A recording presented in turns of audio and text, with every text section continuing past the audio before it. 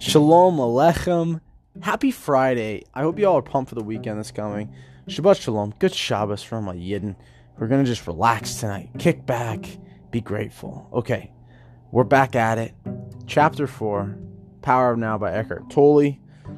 Oh, I'm going to try and keep this jam-packed with Chokhmah and not rant as much unless it's organic. And that's what you're here for, to hear me just organically rant. Like I am now. Let's cook.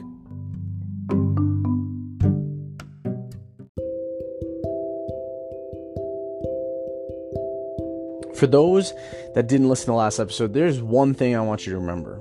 It's this awesome saying, which is, die before you die. Strip ego and identity before you die. Because Eckhart Tolle believes when you're dead, you do not identify with a thing. Whereas right now we're alive and we identify with everything and it causes problems. Learn to strip identity and ego before you die. And you are at peace. Because when we die, the theory is we're at peace. The chapter kicks off with Eckhart Tolle saying that the best indicator of your consciousness is how you deal with life's challenges when they come. So I will ask you, how do you deal with challenges when they come? I'll let you think about this for a second. I personally have learned to go inward. What are my fears and insecurities, since that drives us as human beings and that drives my behaviors? Boom. That's how I deal with every challenge. Tolle, he says that those who are unconscious will tend to become even more unconscious with a challenge.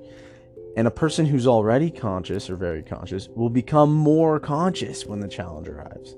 Now, that's something I struggle with. I hate the feeling of being possessed by my emotions. Literally, my hormones are playing me like a puppet with the string that's attached to my limbs. I don't like that feeling. It drives me meshuggah. And I only realized I was being possessed by my hormones after the fact. And that's what's frustrating. So I'm trying to meditate in the moment all the time without my eyes closing. I'm always trying to be aware all the time, especially when things get cray-cray.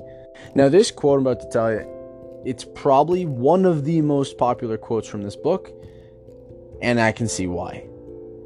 Ready for it? Change the situation, leave the situation, or accept it. All else is madness. That is all I'm going to say. Amazing. Tolle makes a great point that for so many people, here is never good enough. And he says, think right back to your younger self. You wanted to be older. You wanted to be in the situation you are right now as an adult.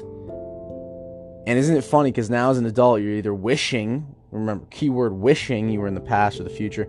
You don't wish you were here. And he's saying, but a past version of you, or potentially a future version of you, is going to wish for this moment. So be grateful for it. Be present. And if that is too much verbiage, I'll say it briefly again. Future you very well might wish that they're back here. I'll say it again. Future you might wish they're here. Past you as a kid might have wished to be in your shoes right now as well. Therefore, we have a past version of you and a present or a future version of you wishing they were present version of you. And right now, what are you doing? You're probably wishing away this moment. Damn. Now, Tolle deems that stress is caused by being here, but wanting to be there. Simple as that. Indeed. Now, if you remember, Tolle also deems stress is just a human construct. The ego creates stress to identify to something, so it feels alive, so it doesn't feel dead, and the human race can continue. Tolle believes that saying one day you'll make it is completely taking the joy out of the present moment. And this hit home because I've been saying this all the time. I can't wait for 5 years from now. I am going to be such a success in real estate 5 years from now. I'm going to have a busy clientele list 5 years from now. I keep wishing and believing one day I'll make it and wishing this moment away. And it actually hit me the other day. My mother reminded me of this. My mother read this book too. And it hit me that, wait a second, if I'm wishing for 5 years from now, that means I'm wishing away the time with my bubbalas, my clients, my youngsters. That means I'm wishing away Shabbat dinners at Chabad. That means I'm wishing away the time with my brother, the valuable, priceless time with my brother before we separate forever. We live together and we have such a good time. that means I'm wishing away this moment with you, talking to you on this podcast. Like, I'm literally wishing it all away when I say I want that future. And it just hit me all at once. And right now, like, it makes me emotional. Like, why would I wish away that time with my brother? I cherish those times with my brother. Anytime we get to relax at home together, because we're both busy, I cherish it. Why would I wish that away? What were you thinking, Zev? And so, yes, I have never been more present, and I was already really present, but that always kept trickling in. I want 5 years from now. I want 5 years from now. I don't even know why that number, actually, I'll tell you. And here's the rant part I warned you about in the intro, but I don't care. This is me talking about just life. I have been programmed by the FIRE community. Financial independence, retire early. I came across it on the internet years ago, and I've been driven to be financially independent by 30. Just because I'm comparing to other people. Imagine if all these people, 40, the age 40 was when they all retired early. Then I wouldn't be saying 30. But look, here we are. I'm trying to do what a few have done, and fuck, it is so toxic. And I'm so glad that I'm not in a rush to grow up. I'm not in a rush anymore. Oh, that feels so good to say out loud. Tolle says that it's not uncommon for people to spend their whole life waiting to start living. So get this, what Tolle again deems the unhappy self, aka that part of your mind, it knows that the present moment resembles death, and so it fears the present moment, and it starts getting you to forget about the present moment. Because like I say, the present moment is real. There is no label, construction, it's real. And that's death. When there's peace, when there is no label, form, construction, identity, or belief, there is peace there. Peace is nothing. When there's nothing that's been created or destroyed, he calls this the unmanifested. You'll hear that later on. That's peace. And I totally believe it. When you have nothing to even create, it was never created, never destroyed. That is the essence. That's the space between the letters that's always there. Okay, let's move on to chapter 5. This is titled The State of Presence. Yes, I love the schmaltz. Bring on the schmaltz. Egos are drawn to bigger egos. Simple as that. And remember, your ego is your self-talk. Egos are drawn to bigger egos. And on that note, real quick, is picture this. The ego is this sliding scale between the id and the superego. So the id is very instinctual. You don't even think. It's pure unconsciousness, pure barbaric savagery. You're at a restaurant, you're thirsty, you grab the first drink you see. It could be at another table, could be your friends. That's idiotic. The superego is when you start to think, oh, I'm gonna survive, I'm gonna be okay. Oh, that waiter is looking really stressed, I'm gonna wait until they're free. And you just start looking at the bigger picture, and the ego slides. The ego can be close to that superego, it could be down near that idiotic state.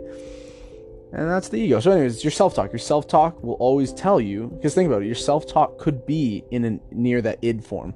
Your self-talk could say, I need the water now. That's your ego. Your ego is the self-talk saying you need the water now. But your ego could also be closer to the superego and saying everything will be okay. Everything will be fine. And some people, like everyone has an ego. This is the thing. You can't eradicate it, but you can observe it. You can control it. It's like a dog, right? It's not you. That dog is not you. But you can control it. You can train it. Okay? You can train your self-talk. You can be aware. And when a dog has instincts, okay, so the dog, let's say, this is literally off the top of my head. The dog starts kicking dirt after they go to the bathroom or something, and you can't control that. That's just in their genes. But you've trained it not to run away. You've trained it and then you just accept that. You look at the bigger picture. You accept what the dog does because it's just their genetics and their DNA as a dog. Like, for example, actually, funny story. My sister was opera singing the other day. My dog, she's 12. Not mine, my mother's, but whatever. Grew up with her. Starts howling, and we never hear her howl except for when my sister opera sings. And we're like, what is it with like that pitch? It just gets the dog howling, and that's in their DNA. No matter how much we told her not to howl, she would howl. So your ego is no different. Fun fact, that's my rant on like how your self-talk can be awesome. Your self-talk can project pure love, but that is still not you. Your self-talk has been programmed, so you just have to observe the programming. And I guess be grateful for that programming, right? Egos are drawn to bigger egos. So if you're drawn to an enlightened teacher or an author like Eckhart Tolle, it's because there's already enough presence within you. You recognize it in someone else. Versus how often you hear people ridicule, criticize without knowing anything about something. Clearly, it's because a light's been shined on their insecurity. Maybe someone doesn't feel adequate enough. Just one random. There's a million things that can be baggage worthy, but that could be one. And so then they dismiss Eckhart Tolle. They say like, oh, that's just stupid and cheesy. It's like, oh, well, maybe it's because Eckhart reminds them, because everyone's a mirror. Remember that. Everyone in your life is a mirror. It's going to reflect back on you what you think about yourself. And for some people, that's painful to see someone. That's why some people chirp people who are thriving. We love to see successful people fail, because then it tells us that we're not bad anymore, like we're not inferior.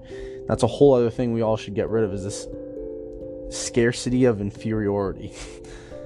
And so yeah, next time you criticize someone, actually go inward and go, why do I need to criticize them? What's going on in me? Even if it's horrible, even if we see a personal trainer out there just butchering a movement for their client, and the client isn't getting the help they need, and we start judging, and oh, they're such a bad again, we are just witnessing what we're scared of being, and we have to then go, oh, I'm just scared of being a bad coach.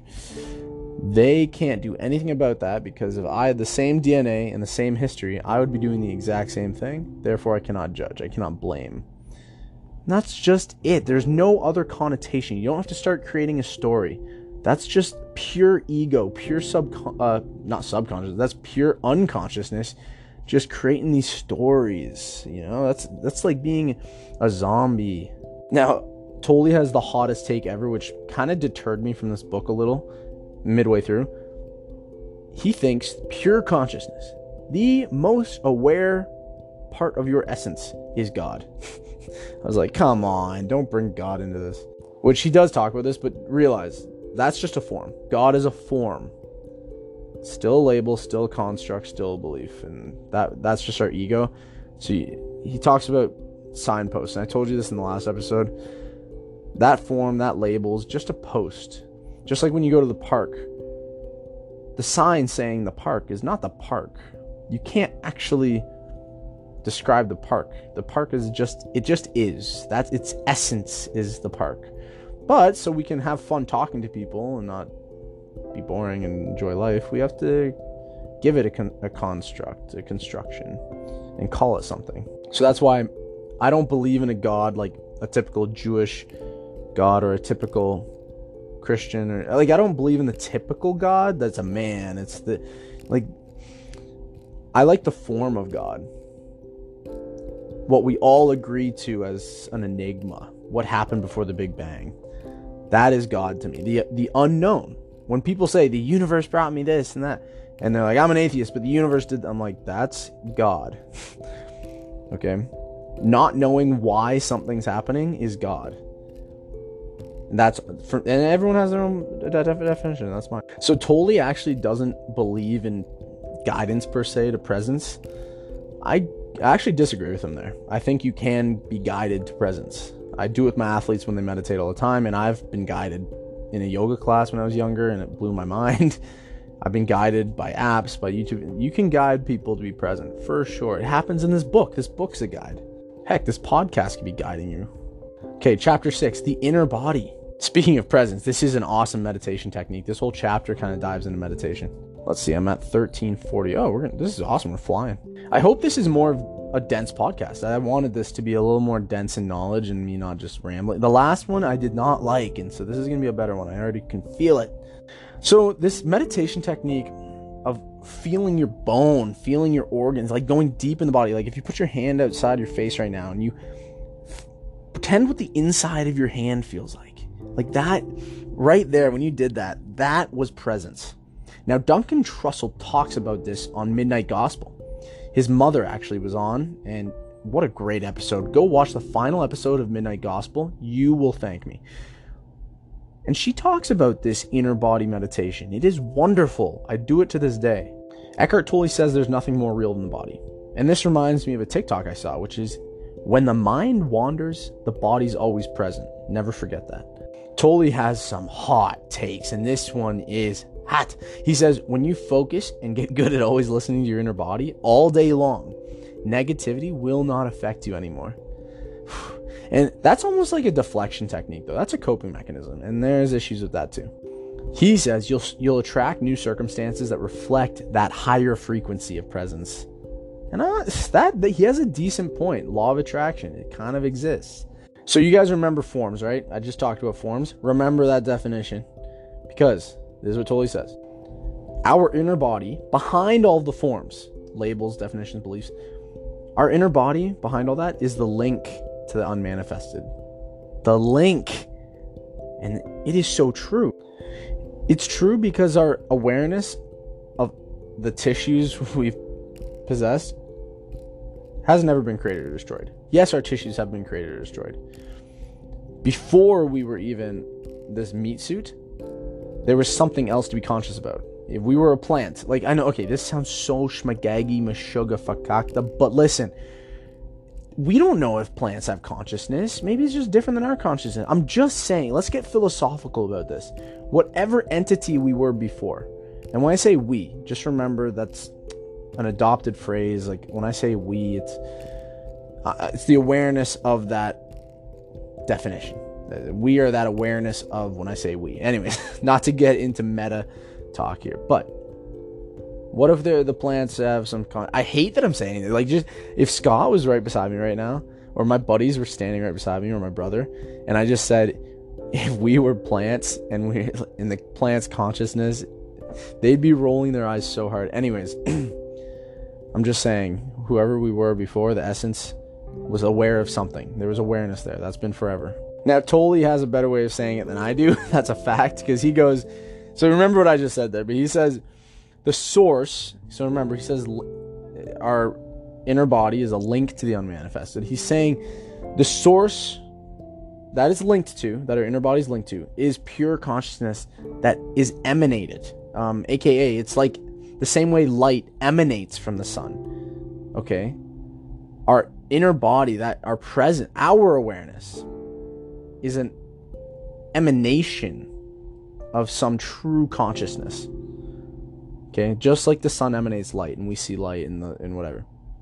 Now, I like how he puts this, because, again, this was before I learned about the signpost analogy, but he's saying terms like unmanifested, being, essence, true consciousness, awareness, all of these things, they're just attempts to explain something that can't even be spoken. We can't. The true unmanifested, the true being, essence, it can't be spoken. Like I said, it's like a signpost. The park cannot be put on a sign. It's the park. It can't be spoken when we talk about true consciousness. Just can't. So we're always our self-talk is always just putting this up for people to understand. Like, we're all just trying to seek meaning and understanding, and it's nothing. Anytime we speak, this is what's frustrating, actually. I can see why monks go and don't talk for the rest of their lives, is because just to speak is the ego. Anytime we speak, that is the ego. You can't even explain this stuff truly, because when we try to explain it like I am now, it's egotistic still. It's what's behind the words. No different than the park is behind the sign. It's, And Tolle puts it well. He says, by saying what it is not, it points to what it is. So when I say the unmanifested, being, true consciousness, awareness, that is what those things are not. It's behind the words. And Tolle deems, like, don't get attached to these words. And he says, don't get attached to any words. They are no more than signposts. All the words we use in the English language are just signposts for what's real. Words are not real, they are constructed. Never forget that. That might be like the takeaway from this. And actually, I think I'm going to finish it on that note. That is how I'm going to finish this, people. Words are constructs too. They are signposts. You, along with anything else that's real, that's actually real cannot be articulated, cannot be explained, cannot be created. Like a word was created, no different than a bunch of things in this world were created. They are not real. Like the light that emanates from the sun, anything you see that was created, there is a deeper source. There is a true realness behind what's been constructed, and that's what's real. Anything else, it's a story. It's just a story, and that is not you. Yes, it could exist in this dimension. You got to detach, completely detach yourself. Like a third-person video game, detach and realize we've created a story around everything. And that is why our perception is the way it is and our world is the way it is. We're at 20 minutes. Shalom Aleichem. Have a fantastic weekend. This was a great podcast. I had so much fun. And I can't wait to talk to you about the rest of chapter 6 next week. See you later, everyone.